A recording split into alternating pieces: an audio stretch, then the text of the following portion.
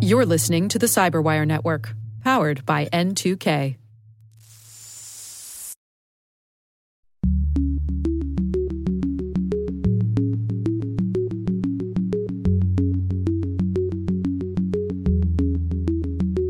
The concerns related to everyday cybersecurity operations pertain very directly to the political agenda of our head executive, the president.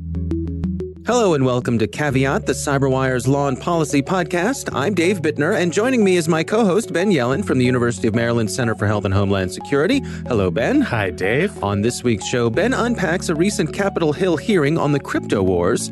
I have a ruling that addresses biometrics and self-incrimination. And later in the show, I speak with Christopher White. He's an assistant professor of Homeland Security and Emergency Preparedness at Virginia Commonwealth University. We'll be discussing the notion that cybersecurity in the White House is in disarray. While this show covers legal topics and Ben is a lawyer, the views expressed do not constitute legal advice. For official legal advice on any of the topics we cover, please contact your attorney. We'll be right back after a word from our sponsors.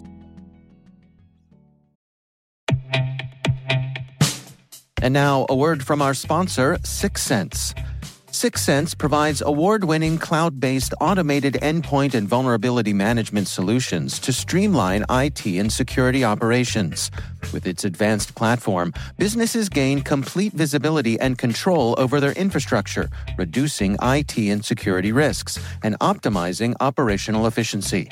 With 6 Sense, you'll get real-time alerts, risk-based vulnerability prioritization and remediations, and an intuitive automation and orchestration engine so you can focus on your core business goals, confident in the knowledge that your enterprise is secure, compliant, and running smoothly.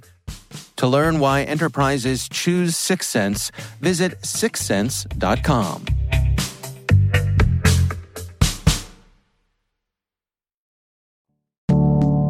And we are back. Ben, why don't you start things off for us this week? Well, our Congress critters are at it again. I spent another morning on C-SPAN, as I usually do, as somebody interested in these. You're a wild man, Ben. I sure am. Yeah, it was quite a party. But there was a hearing in front of the Senate Judiciary Committee on the crypto wars, and there were two punching bags / witnesses who were invited. Right. One from Apple and one from Facebook, along with somebody who's very prominent in law enforcement, Cyrus Vance, who was the district attorney for Manhattan. And this was a debate about backdoors, their benefits and their detriments. So encryption, the whole crypto wars thing of whether or not the technology companies should be obligated to provide backdoors in the encryption technology they provide. Right. And whether the benefits derived from such a policy, which is that the government would have access to potentially valuable information, outweighs the obvious detriments, which not only are invasions of privacy, but also potentially that backdoor would be open for bad actors, cyber criminals or foreign actors, or state actors. So interestingly, the chair of the committee, Lindsey Graham, Republican senator from South Carolina, and the ranking Democrat, Dianne Feinstein of California, were largely in agreement and have been longtime supporters of encouraging / forcing the tech companies to create this backdoor to allow law enforcement to gain access to encrypted devices. Senator Graham went as far as to sort of issue a threat to the witnesses who were there, saying, either you guys come up with a fix by yourself to this issue. We need access one way or another. So either you develop the workaround or we're going to force it on you. And as you can expect, the witnesses pushed back a little bit. Apple and Facebook have said that they are incapable of creating these so-called backdoors without protecting against the threat that bad actors would also get access to those backdoors. So the technology doesn't yet exist from their perspective to regulate who comes through that backdoor on those encrypted devices. Cyrus Vance, the other gentleman who was testifying, obviously is a proponent of creating backdoors. He's on the government side in the crypto wars. But interestingly, he sort of mentioned that despite having the resources of the Manhattan District Attorney's office, he's been unable to unlock something like 80% of the iPhones that they've needed to unlock for law enforcement purposes in New York. He said 82% of the time devices are locked as opposed to 60% 4 or 5 years ago. So, sometimes that will require him to spend a lot of taxpayer money to hire people to try and decrypt those devices, and still they can have trouble accessing them. So,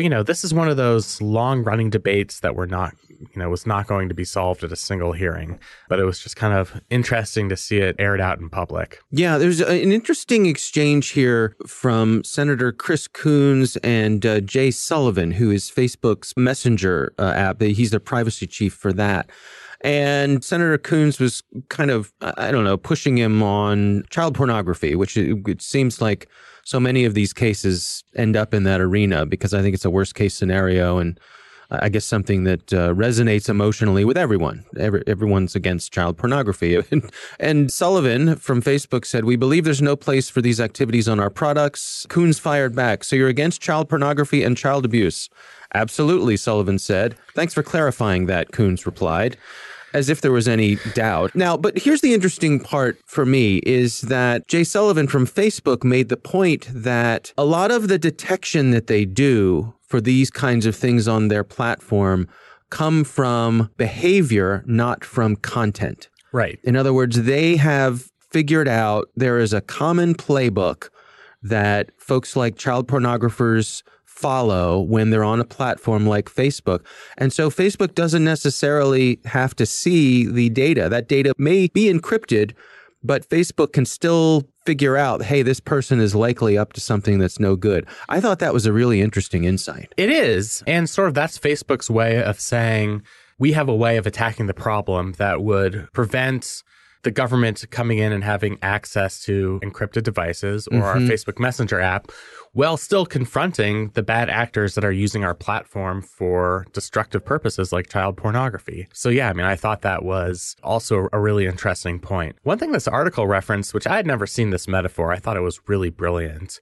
A group of computer scientists and cryptographers wrote a paper on the crypto wars.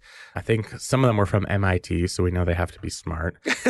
And they said that a proposal to regulate encryption and guarantee law enforcement access feels rather like a proposal to require that all airplanes can be controlled from the ground. And this really spoke to me. Like, obviously, in some circumstances, you'd think it would be great for airplanes to be controlled from the ground. Right. If it was 9/11 and airplanes have been hijacked, it's fantastic that the air traffic control tower can take over the controls and land the plane safely. Or even if a pilot had a medical condition or something like that. Exactly. Yeah. The movie Airplane would have been far less interesting if this technology had existed. Right. Lloyd Bridges would have just brought it right in for a safe landing. Yes. But the other side of it is, what if a bad actor gets into that control tower?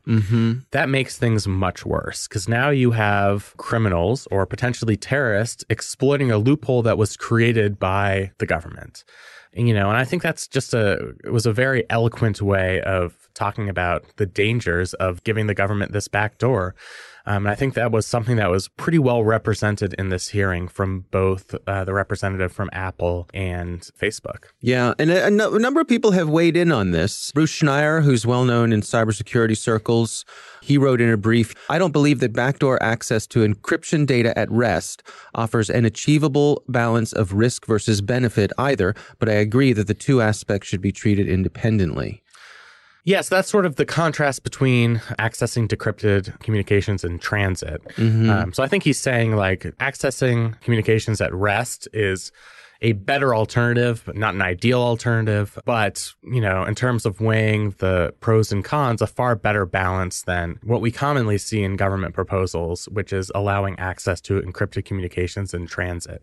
Another thing that struck out at me, and this is from both the article and the hearing, is that users are going to find workarounds to applications and services in which the government has created these backdoors. Right. So if people know that there's a backdoor to Facebook messaging, they're going to go to some app created in a foreign country where that capability does not exist. And I think it was General Michael Hayden, former head of the NSA and CIA. Yep. Yeah. Who was saying, this is what's been happening in Hong Kong. they've been able to migrate their communications to encrypted applications, those that have been created overseas that are even inaccessible to the Chinese government, which is really saying something. Yeah. And in order to confront that problem, in his view, and I think in the view of the witnesses of this hearing, we'd pretty much have to become an authoritarian country because we have to be basically taking control of cyberspace, lock, stock, and barrel. So even for people who have that type of security background, you can understand, what the risks are. And I think that was very compelling. And just to note, to bring it back to our Caveat podcast, this is not something that a bunch of crazy hippies are only talking about. That's right. We had the former Secretary of Homeland Security, Michael Chertoff, on here basically saying the same thing. Yeah. He doesn't think it's worth it. Right. The risks just outweigh the benefits. So it's interesting that you have all of these stakeholders, from people who've served inside government, especially in the InfoSec national security community, and then people from the tech companies, civil liberties advocates, all kind of on one side. And then you have the Senator Graham, Coons, Feinstein type people, and I guess FBI Director Christopher Wray as well on the other side. I sort of think the balance of compelling viewpoints is against creating these backdoors. Yeah, I also think it's worth noting that this is where things stand now, and it doesn't mean that in the future there may be some technology that we don't have yet that could be a viable solution to this. And just because we can't do it now doesn't mean we shouldn't keep looking for that possible compromise solution or something that achieves what we're setting out to do. It's possible that in the future it could exist. Right, absolutely. And I think what Apple was trying to say to Senator Graham in this hearing, because Senator Graham was issuing this threat, basically, if you don't create the backdoor, we're going to mandate it and create it for you, is basically, relax, Senator Graham. We are the innovators here. Right now, the technology doesn't exist where we can keep the backdoor completely locked to bad actors while being open to the government. But we're innovators. We might find a way to make it happen. If you step in and regulate us, that's probably going to have a greater detrimental effect than just letting, the market work this out. This is something that I think the tech industry will probably take the lead in figuring out, because I think, it's in their long-term interest to maintain a good relationship with law enforcement. Yeah. And so there's incentive for them to try and come up with a solution to this problem. All right. Well, the crypto wars continue. They will never end. My story this week comes from Forbes. This is from Thomas Brewster. Title of the article is "Feds Can't Force You to Unlock Your iPhone with Fingers or Face. Judge Rules." And this is interesting. So a judge in California has ruled that the police can't force you to unlock your mobile phone with either your face, so Face ID, or your fingerprint. Help me understand here, Ben. How is this different than what we had before, and how's this going to play out in the real world? So this was a fascinating decision. It did come from a magistrate judge in California, which is a relatively low-level judge. Okay. So its applicability is somewhat limited even within the state of California, let alone the rest of the country. But the reasoning that this magistrate judge used in her opinion was groundbreaking and potentially could shift the way other courts see this issue of self-incrimination and unlocking devices. I know we've talked about this a lot, but the prevailing legal view is that entering in one's passcode counts as testimonial evidence for the purposes of the Fifth Amendment right against self-incrimination. Right. So as a quick review, Fifth Amendment says that a person should not be compelled to testify against themselves. That only applies to testimonial evidence. So, in the non-digital world, what you say at a hearing, what you say at a criminal trial, a civil trial, when you're being grilled in front of Congress, you can invoke your Fifth Amendment right. Yeah. Traditionally, that doesn't apply in non-testimonial settings, the prototypical example being a police lineup. If someone's like, all right, take your position, in this police lineup, you're going to be number 2. You can't go in there and say, sorry, I'm invoking my Fifth Amendment right. Judges have tried to extend that distinction to the digital world, saying that typing in a passcode counts as testimonial evidence. It's the contents of your brain. you know that passcode, you have to enter it in. But using biometric means, so Face ID or a fingerprint, does not count as testimonial evidence because that's, the equivalent to being in a police lineup. Right. It's what you are rather than what you know. Exactly. So that's sort of the prevailing view among courts. What this judge is saying is the effect of unlocking a phone with your fingerprint or your Face ID is the exact same as the effect of unlocking one's phone using an alphanumeric password. No matter what you use, the phone's going to be unlocked. The same amount of incriminating information potentially could be available. So this distinction in a practical sense, shouldn't be there as we've tried to apply the Fifth Amendment to the digital world. In her view, as I think most of us agree, the law is always behind the technology. And she's trying to adapt the law to catch up to the technology. She's trying to say there should not be this legal distinction between unlocking a phone with an alphanumeric password and using biometric data because the practical effect is the same. So in other words, I should be able to declare my intention to not unlock my device, and it won't matter how that device is secured, be it by a password or by some biometric thing. It's basically invoking my Fifth Amendment rights as it applies to unlocking the device, regardless of how that unlocking occurs. Exactly. And I think this makes a lot of practical sense, especially since most devices are moving away from alphanumeric passcodes. Right. Although, many still have them and they might be not sure about the comparative security features of each. You probably know more about that than I do. But many phones are using biometric means to unlock. Right. And we're in that world. So why should we have diminished Fifth Amendment rights just because technology companies have decided that the best way, most efficient way for us to unlock our phones is through the use of Face ID or a fingerprint? What I like about this decision is that it's practical. It exists in the real world. Where I think the decision is potentially going to be problematic is this is a magistrate judge going outside of the bounds of what has commonly been accepted in this area of the law. And the risk there is that her decision in this California case is going to be overturned by the district court or might run into trouble in like a federal appeals court, which means its effect could be rather minimal because it goes against the prevailing wisdom. But the prevailing wisdom has to change somehow, right? It doesn't always change with a Supreme Court decision. Sometimes it changes with a lower court decision or a magistrate judge decision. Well, explain to me how that works. In the legal world, in your world, what a magistrate judge, who I guess you're describing is at a lower level than a district court judge. Yep. A magistrate judge makes this decision. That decision goes out into the world. Is this a situation where now other judges, when making decisions, look at that decision and say, I need to consider that as I make my own decisions? So great question. So there's this distinction in the legal world between mandatory authority and persuasive authority. So if you're a district court judge in California, any court that's directly above you, like the Court of Appeals, the Federal Court of Appeals for the Ninth Circuit, for example, whatever they say, that's controlling on you. You have to abide by their decision because they are a superior court to you. They're the ones who have ultimate authority. If the Supreme Court says something, they obviously have the highest place in the hierarchy on a particular issue. That is mandatory authority binding on lower courts. I see. When there's like a lateral decision, when you have a decision from a California magistrate judge, how that relates to a magistrate judge, here in Maryland, that's what's called persuasive authority. So a Maryland judge could say, I wasn't sure how to rule on this, but I saw this very compelling reasoning from a judge in California, and I'm going to use that to inform my decision.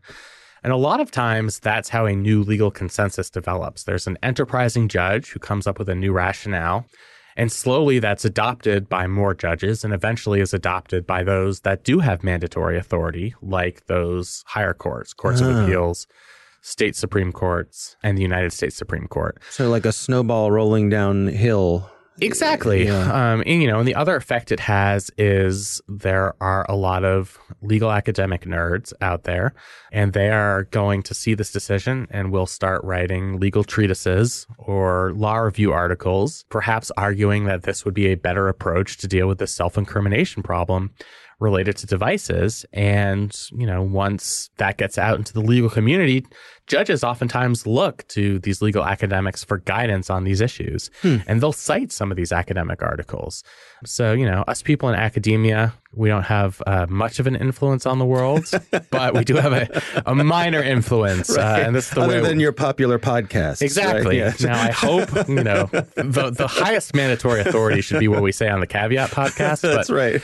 Apart from that, this to me is sort of the first step in what might be a broader rethinking of how courts address this issue. Yeah.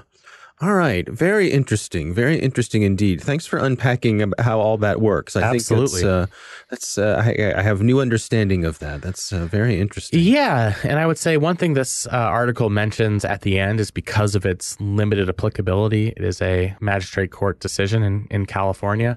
Probably if you want to protect your secret information on your device, you still should probably use an alphanumeric password. That's sort of the guidance given in this article, and I think it's good guidance.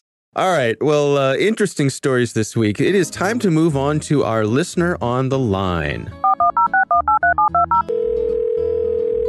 Ben, we've got an interesting call from a listener calling in from, I'd say, one of the southernmost points in the United States. And he has an interesting question about some vulnerabilities. The southernmost call in Caveat history. There you go. There you go. So here is our listener on the line. Hello. Love the show. My name's Nacho, and I reside in Laredo, Texas. I have a question. For 0 days, does a 0 day have to be a malicious thing, or could it be something that you just happen to find to make, like in my case, make the iPhone do something it was not intended to do?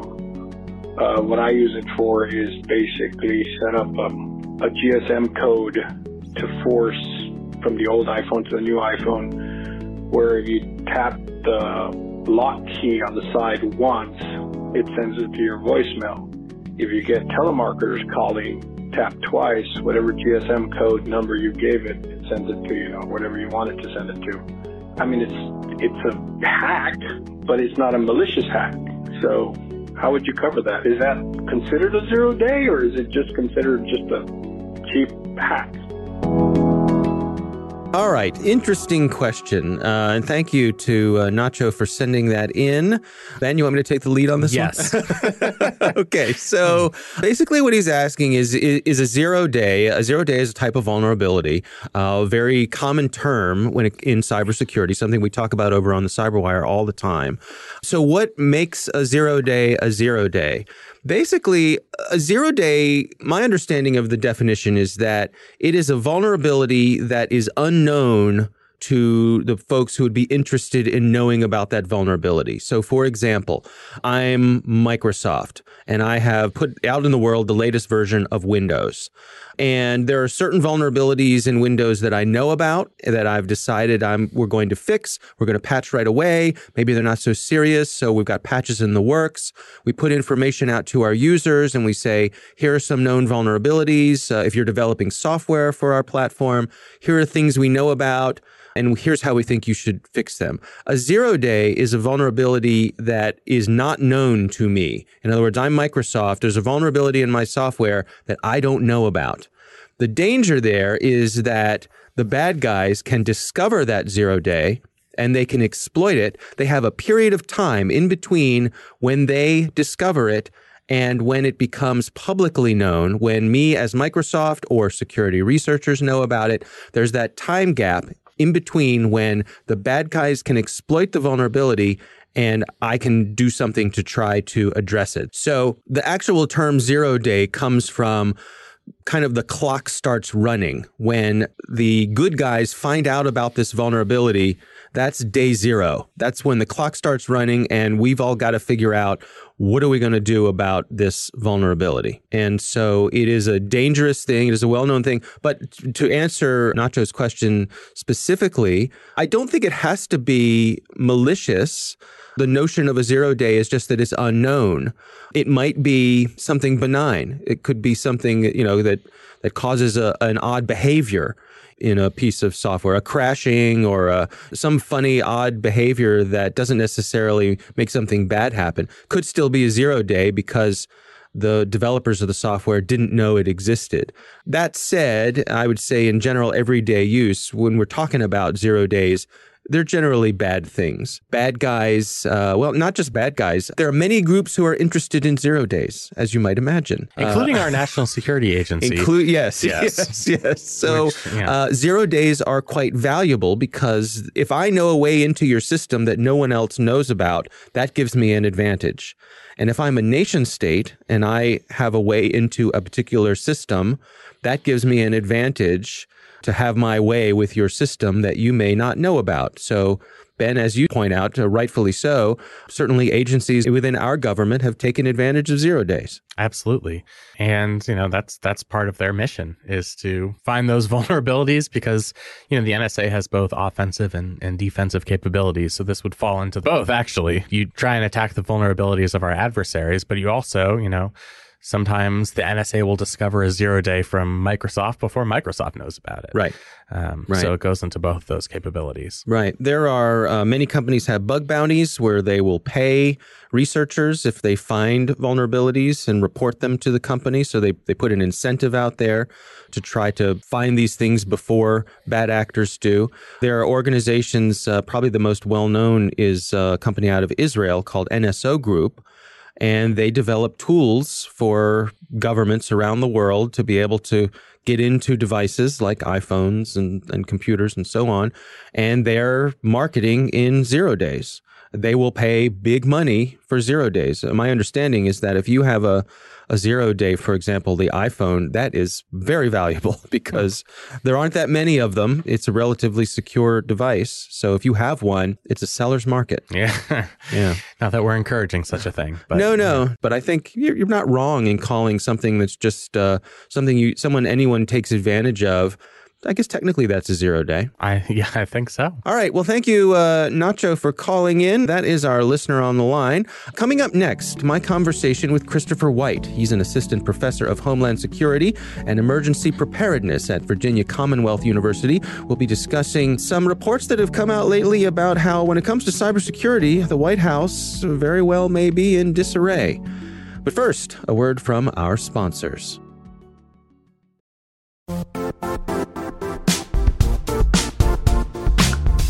And now, a word from our sponsor, Zscaler, the leader in cloud security.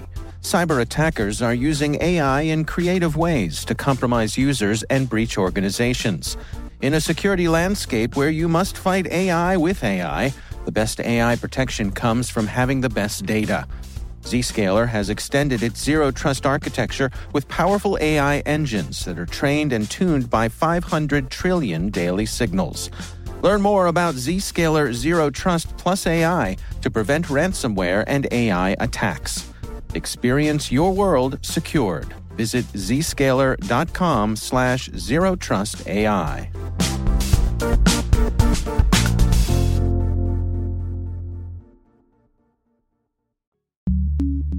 And we are back. Ben, I recently had the pleasure of speaking with Christopher White. He's an assistant professor of Homeland Security and Emergency Preparedness at Virginia Commonwealth University. And our conversation centered on the notion that when it comes to cybersecurity, there's a lot going on in the White House right now, and a lot of it is not good. Here's my conversation with Christopher White. The history of cybersecurity in the White House, at least in its current form, goes back to the Clinton administration, the late 1990s. Following the commission reports and a variety of other developments that came out of Oklahoma City bombings, our experiences with the Solar Sunrise and Moonlight Maze APT incidents in 96 through 99, we basically put in place a cyber czar position in the White House. This person would be responsible for all cybersecurity policies across the federal government.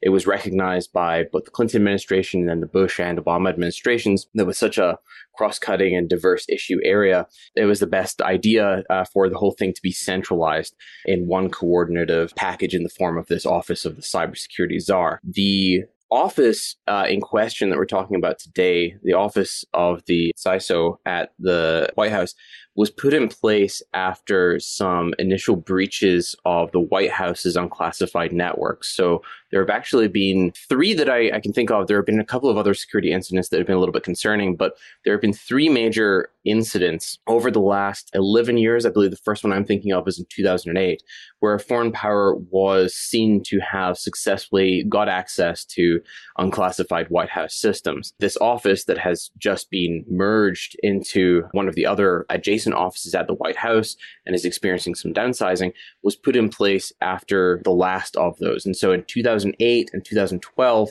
we had incidents where we saw Chinese operatives successfully conduct, I believe it was spear phishing campaigns in both instances. Somebody clicked on something they shouldn't have, and unclassified systems were breached. The more recent one was a Russian attempt to breach the White House's unsecured systems to some degree of success that we're not entirely clear about, but that was in 2014. And so that's what led the Obama administration to commission this office and give it the responsibility of coordinating information security for the White House as a whole, as opposed to relying on the DoD agencies, I think they're under the jurisdiction of DISA, that were responsible for the White House's information security and their communications up to that point in time. Where do we find ourselves today? What changed, if anything, when President Trump came into office? This is an open question, right? There's a lot to unpack here. Unfortunately, particularly because of the unusually partisan nature of politics at this time in this country, but just the unusual circumstances surrounding several of the major foreign policy incidents linked to, in some form or another,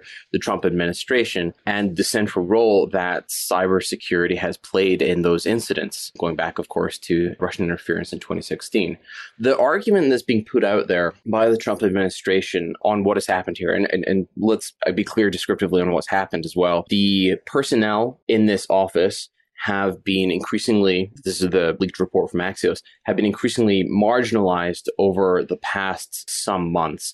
They've seen their access to systems and information being reduced over time. There was the removal of an incentives package, the kind of thing you do if you're trying to force a particular subset of your workforce to look for other jobs, basically. The most recent thing that's happened has been a merger of the Office of the Chief Information Security Officer with the Office of the Chief Information Officer. So this is an entirely separate entity within the White House. And as that happened, the director of the former, the Security Office, resigned in protest. Kind of the argument that's being put out here by the White House is that this is a streamlining and efficiency move. There's a lot of redundancy, they're arguing, a lot of inefficiency, duplicated efforts in having basically two different cybersecurity teams within the White House. That's the broad argument there. And it's on the face of it, it's the kind of broad argument which could be accurate. Mm-hmm. It makes some sense, right? Overall improvements to the efficiency and the productivity of White House cyber activities, putting the capabilities in more centrally under one set of decision makers. Sure, that could absolutely be a reasonable move. And a president who talks about cutting costs and saving the American people money. Yeah, that's absolutely true as well. There's a very reasonable argument here to be made that duplication of efforts, particularly in this domain, costs the taxpayer a disproportionate amount relative to what they could be paying for. And I say in this domain specifically, of course, because we all know the value of good cyber talent. The folks who are working at the White House in either office, but let's just say the folks that were working in the information security office, they weren't being paid anywhere near what their colleagues in private industry would be getting paid. But these salaries and the incentive packages involved are still robust. These individuals will have made likely six figures. I believe the director, it was reported, made somewhere in the 130 to 140,000 range. And they had, like I said, incentives packages to keep them interested in working there. This is a workforce issue that the government has had a challenge with for 30 years at this point, right? And these are career professionals, right? These are not political appointees. These are career professionals who were seconded to this office by the Obama administration. So they were, you're correct, they're career officials, but they were put in place in their current roles by the Obama administration. I don't know if that nuance matters, but it is, of course, one of those pieces of nuance that people are suggesting might matter given the current president's interest in removing many of the things that the Obama administration put in place, whether it be policy, legislation, or personnel. Right. There are concerns about how some of these moves might affect the Presidential Records Act. Yes. Can you unpack that for us? The broad shape of that issue is that there's a concern, I think, particularly given what's been reported in the news related to the recent impeachment investigations, that the Trump team is basically attempting to cover up its tracks. It's trying to make transcripts and records a lot more difficult to find. The argument, I think, with the merger of these two offices, making one redundant and enlarging the other, is that the line of command between, let's say, the chief of staff or the president and those who are actually going to be monitoring information coming in and out of the White House, monitoring White House networks, is much more simplified. They could potentially appoint individuals to the leadership of the information office, the remaining office, that would be more or less willing to kowtow to political interests in protecting records. That's the broad shape of the argument that's being made there. Another part of this, the political side of this, is just the actual removal of individuals. They're being chased out, so to speak, by, again, the removal of incentives packages, reducing their access to different systems, access to different pieces of information. There's been a lot of accusations that this is yet another example of how this administration has created an internal culture of fear and anxiety. It's trying to actually push people into becoming more or less loyal or leaving the administration or the White House specifically because there is a clear and present threat to their jobs if they don't.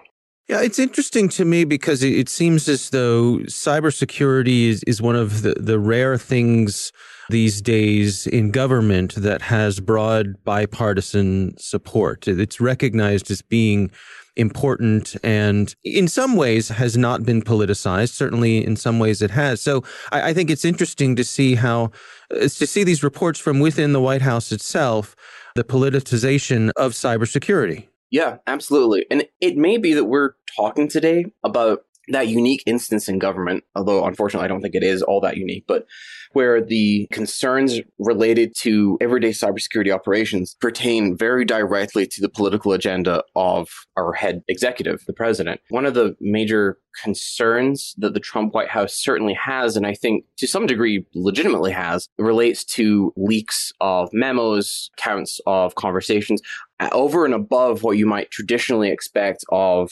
leaks heading out the door via conversations with, the White House press pool.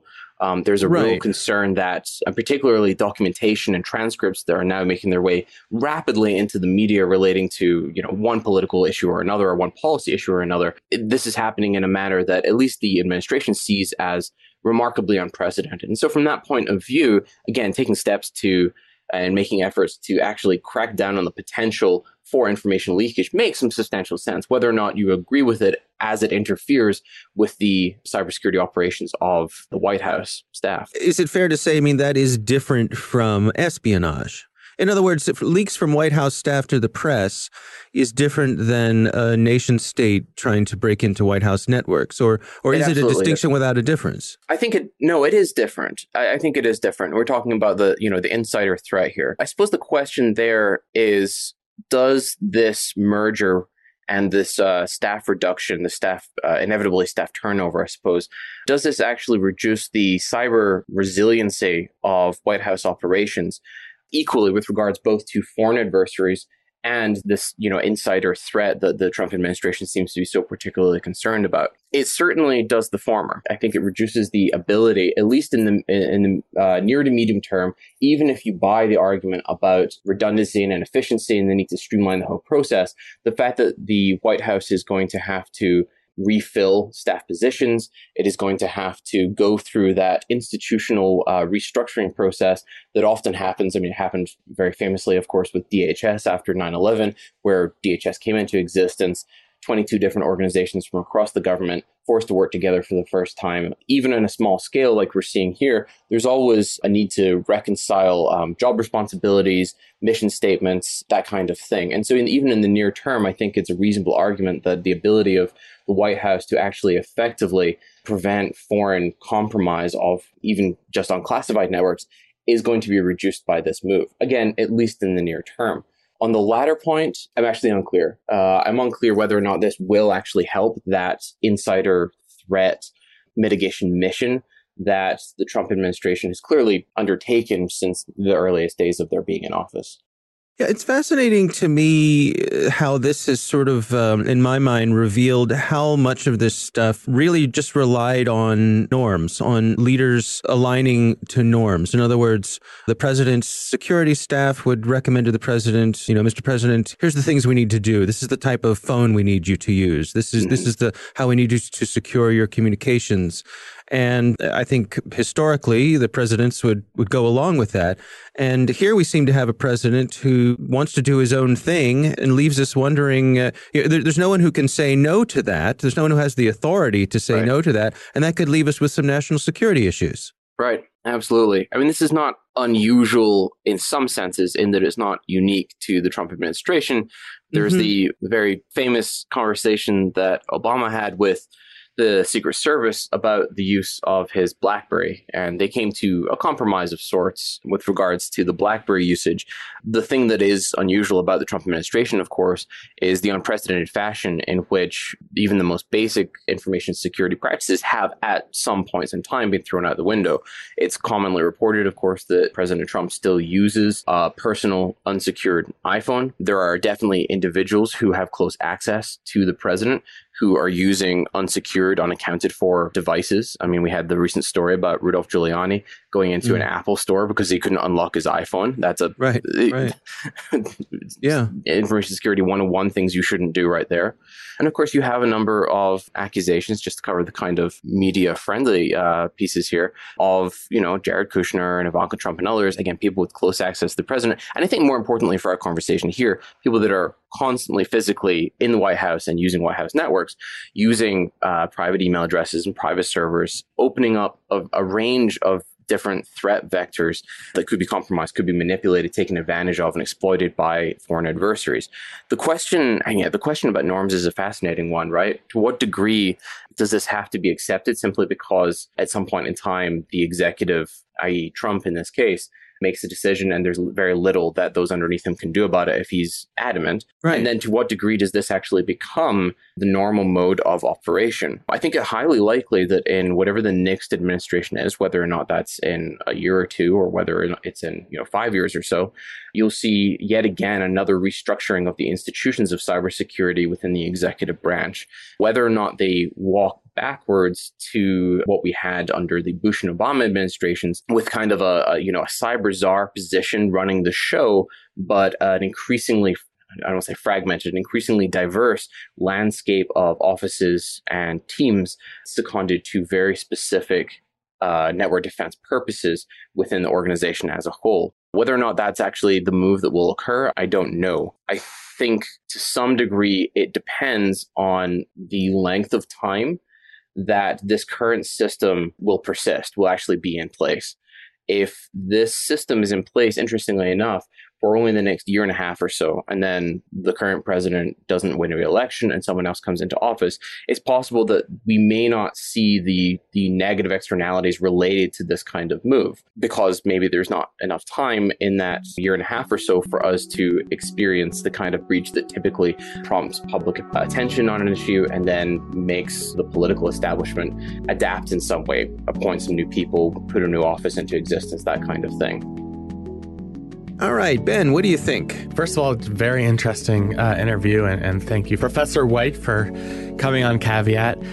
First thing I thought of was that Seinfeld episode where George Costanza got offered a job to work at a playground equipment organization on the false premise that he was disabled.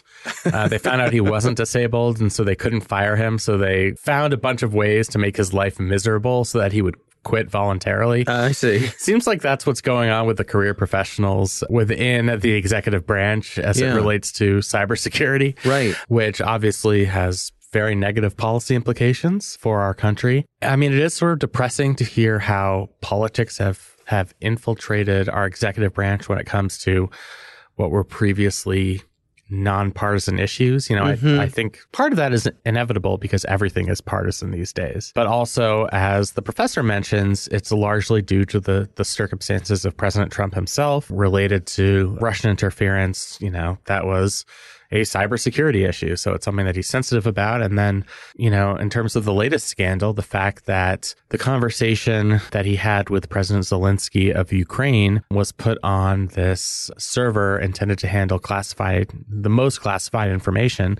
And that sort of became part of the scandal. So I think some of the personnel decisions might just be reflecting those, I don't want to say paranoia, but the mindset, sensitivities. Yeah. The mode in which they are operating. Absolutely. In this particular administration. Yeah. He brought up a really interesting point about how we as a nation express our capabilities when it comes to security in the cyber realm. And it got me wondering, what is and is there a cybersecurity equivalent of an aircraft carrier? Or like the cyber F-35 bomber that we can, Right.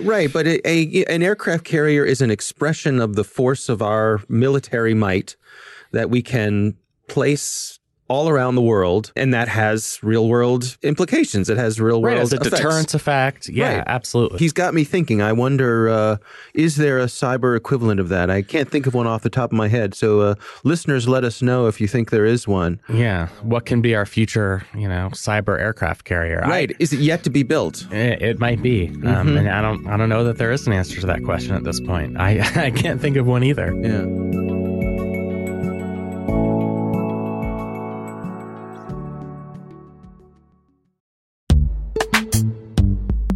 And now a word from our sponsor, Netscope. Netscope is a worldwide leader in SASE and Zero Trust. Its unified platform, Netscope One, provides optimized access and Zero Trust security for people, devices, and data anywhere they go, helping customers reduce risk, accelerate performance, and get unrivaled visibility into any cloud, web, and private application activity. To learn more about how Netscope helps customers be ready for anything on their SASE journey, visit netskope.com.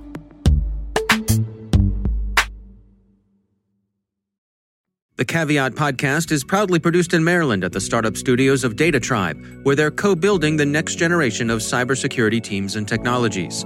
Our thanks to the University of Maryland Center for Health and Homeland Security for their participation. You can learn more at mdchhs.com. Our coordinating producers are Kelsey Bond and Jennifer Iben. Our executive editor is Peter Kilpie. I'm Dave Bittner. And I'm Ben Yellen. Thanks for listening.